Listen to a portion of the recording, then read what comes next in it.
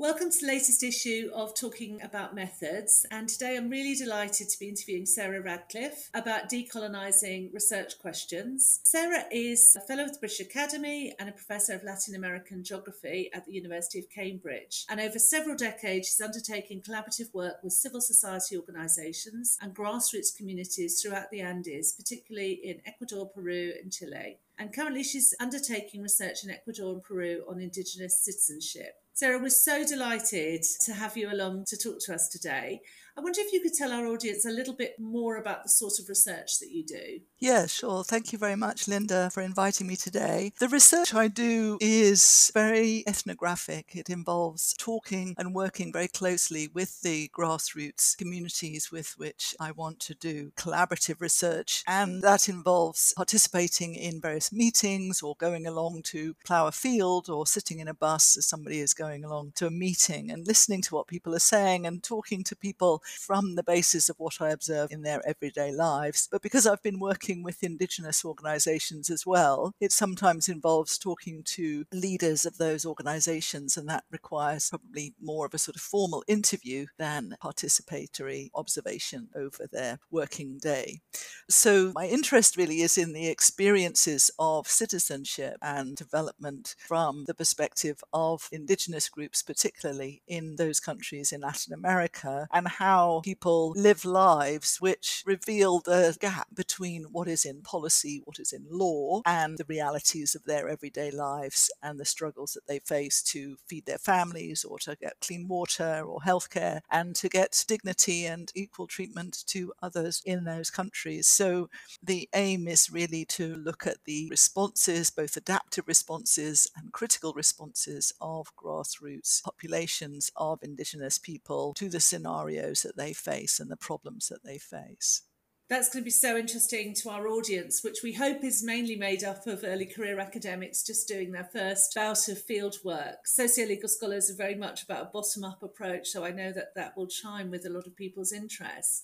You've obviously worked in the Global South. We've already made mention of that. But you've talked about the process of decolonising our research questions, which is really what I wanted to get you to focus on today because it's such an important question.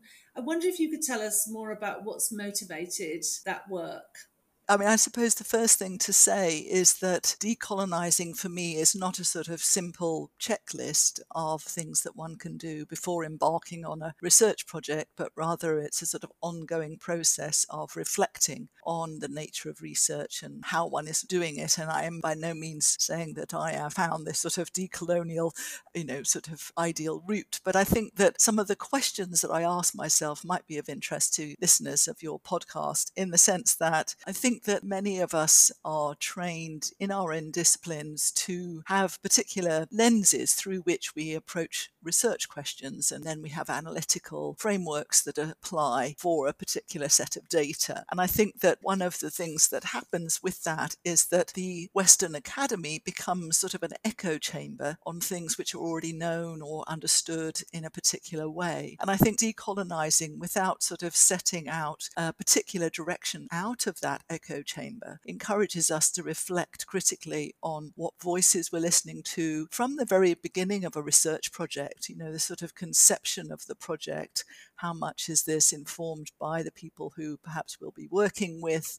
How much is it oriented towards publication in the West for a Western audience? And those sorts of questions lead us perhaps to create new networks which support different kinds of research questions, and also perhaps sort of make us open to critiques of the way that things have been done before. And so the way in which decolonising operates in a research project, from my perspective, is really in terms of thinking through the whole process from the very beginning. Often people in my field have a sort of collaborative participatory element once they're starting to gather the data. But I would argue that decolonising starts with thinking of the research questions collaboratively with participation of those groups who will be involved. And the analysis and writing up and then the dissemination of the results also can follow through with a more collaborative and participant-led process of research. And I think that the motivations for me to think in those ways were really from my own experience and the way in which it has led me to recognize that the people who I work with, particularly most recently Indigenous women in Ecuador, the way that I've been guided by them to really listen to their knowledge of the topics that I wanted to understand better. And I was tending to use frameworks of analysis that came from the West. I haven't jettisoned those completely, but what the women in their conversations with me demonstrated is that they were also holders of very important knowledge about the development policies or citizenship on the ground and aware of issues that to me otherwise would have been invisible or just not possible to incorporate into my thinking about the topic. So I think that it's very much a sort of motivation of respecting and listening to the Indigenous women that I was working with. That obviously doesn't exist in isolation. I think another motivation is that in many practices within geography, in my discipline of human geography, there has been a very strong colonial extractivist model of research in which research is then brought back into the university in the UK, into the geography conferences and so on. And that means that the ways in which it could inform or be part of wider conversations in Latin America weren't necessarily highlighted. It's interesting hearing you speak because it makes me think that actually decolonizing the research question doesn't have to be something that's radically different from the sort of tools that we already have in our toolkit. Especially as a feminist methodologist, I'm thinking, that commitment to the subject, reflexivity, and the notion of participatory research, which is becoming, I think we're getting an awful lot more written about participatory research at the moment. And for our listeners, we do actually have a podcast coming up about participatory research where we've got somebody taking part in that interview who would normally be considered to be the subject, who is also the researcher in this context. But I wonder if you could tell us about some of the key themes which have arisen when you approach research in this way and have the idea of decolonizing the research question sort of centre stage. And I mean, possibly you might be able to draw on some experiences from field work about how this has sort of changed the research that you're doing. Well, I suppose that maybe it's interesting to go into the sort of ways in which I felt that I learnt during the process of collaborating with Indigenous women in two different areas of Ecuador. As I had initially gone to talk to various different Indigenous female leaders, I had proposed that women were going to be given recorders and they would record a sort of diary, an audio diary, and that they could address certain issues which the Indigenous women leaders had helped me refine because they thought they were priorities. That I felt like was starting from a decolonizing perspective. When I then started to make contact with and working with particular grassroots women leaders, they were then saying the women in my area do not have time to record an audio diary. They just have so much work that they have to do, and there's another way that we could do this research. So they were very proactive in proposing alternatives to what I had originally thought would work. And they said, why don't you come along to our meetings? And while the meetings, which usually last for a day, and they bring together women from different villages and different communities to discuss, it may be issues around sexual and reproductive rights, for example, or new forms of agricultural products that they can create to make some more money. In those workshops, you can then talk to women, see if they would like to be interviewed. And I thought, yeah, this is going to work. This is going to be great. And of course, what was really clever about this was the fact that I was also attending these whole day meetings and then talking to this grassroots woman leader on the bus going out and back from that meeting. And what I was learning, of course, was about the group view on different policies and different approaches to citizenship rights or to development and improvements in livelihood. And I think that really highlighted for me, and it really pushed me to kind of think of decolonizing as coming out of the opportunity to work in a way that was different to what I had anticipated originally. And that then leads on to my current project, where I have working with a postdoc who is from Latin America and also in due course, we will be employing 2 research assistants in each of the case study areas who are going to be Indigenous people from that area. So the idea is that the contribution of those members of the groups that I'm going to be working with is going to be fully recognised through that employment, but also, crucially from my point of view, their role in the production of knowledge from the very beginning, in the design of the research questions, in the collection of the data, in the analysis, and then writing up and dissemination of that material, is going to involve a good number of people who really know that area and that group and that situation very well. And I myself then become a minority in the research team. And I think that also is an interesting change to the dynamic of the research project. And like I say, this is not perfect. I mean, I'm sure we will hit some bumps along the road in this process, but I feel that compared with the earlier project with the Indigenous women, I have learned certain things and I'd like to take those forward in the current project. So I think our next question flows on really nicely from that. And it's actually my favourite question because I think we are all apprentices for most of our life as social scientists. I wonder if you could tell us what advice you'd give a younger self about doing research.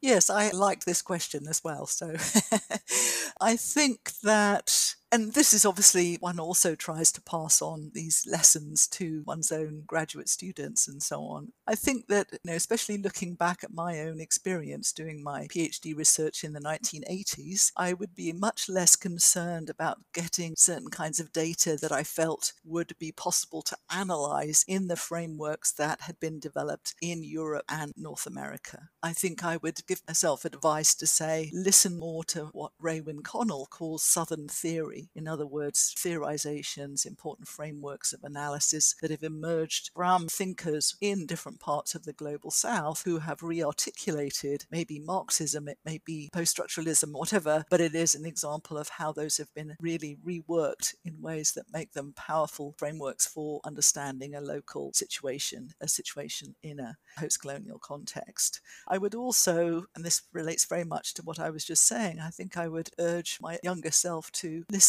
much more carefully to what my informants are saying and to really put myself in the position of somebody who has to relearn things. We're taught that, by the time you get to a PhD, you know certain things, but one goes out and then somebody talks about participation in development, for example, and you think, oh, well, I know all of the literature on participation in development.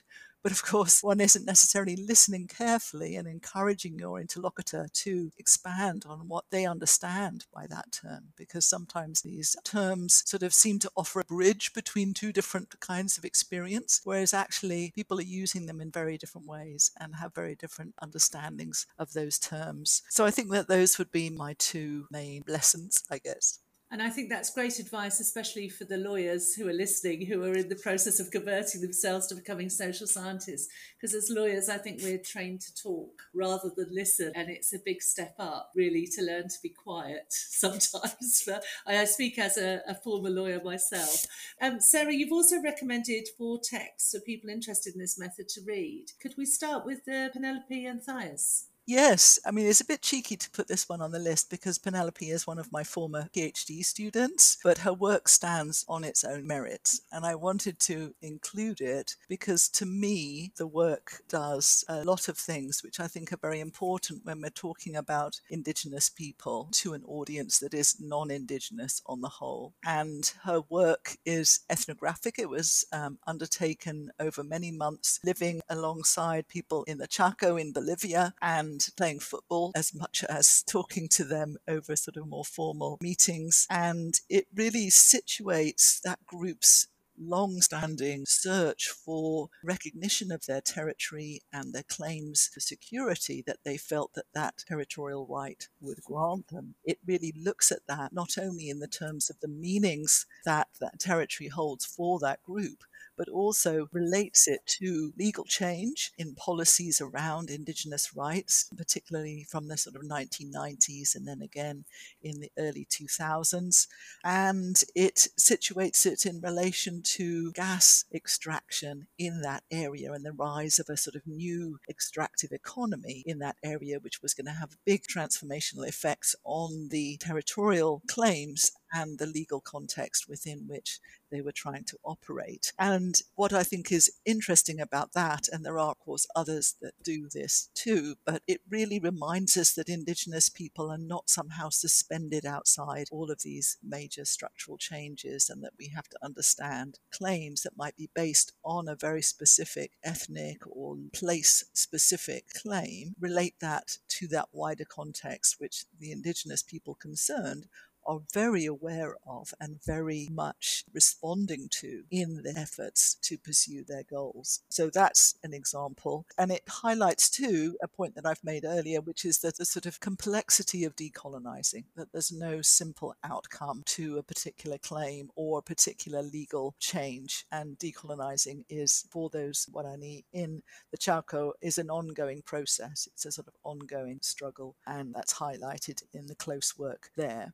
Another book that I had listed for you was Linda Mulcahy Smith's book. She is a Maori scholar who has written extensively, most famously in this book, about the specificity of doing research with Indigenous people. She is particularly interested in giving examples and exploring the situation for Maori in New Zealand. But the book itself offers a really useful sort of statement for people who are not Indigenous to remind them about the importance of thinking of the history of research and the way that it has engaged Indigenous people, and the need to change those very extractive processes that really have given Indigenous people very little autonomy over the collection of data in their communities. But she is very clear about the fact that research is still a very important process to go through, and that it is valuable for many Indigenous people to have that research. And she and many others are now, of course, increasingly highlighting the importance of protocols or memorandum of understanding as the framework within which research collaborations with Indigenous people can take place. And we see that in Canada, we see that in the United States, we see that in Latin America in certain places. And that's a very powerful statement with regards to that.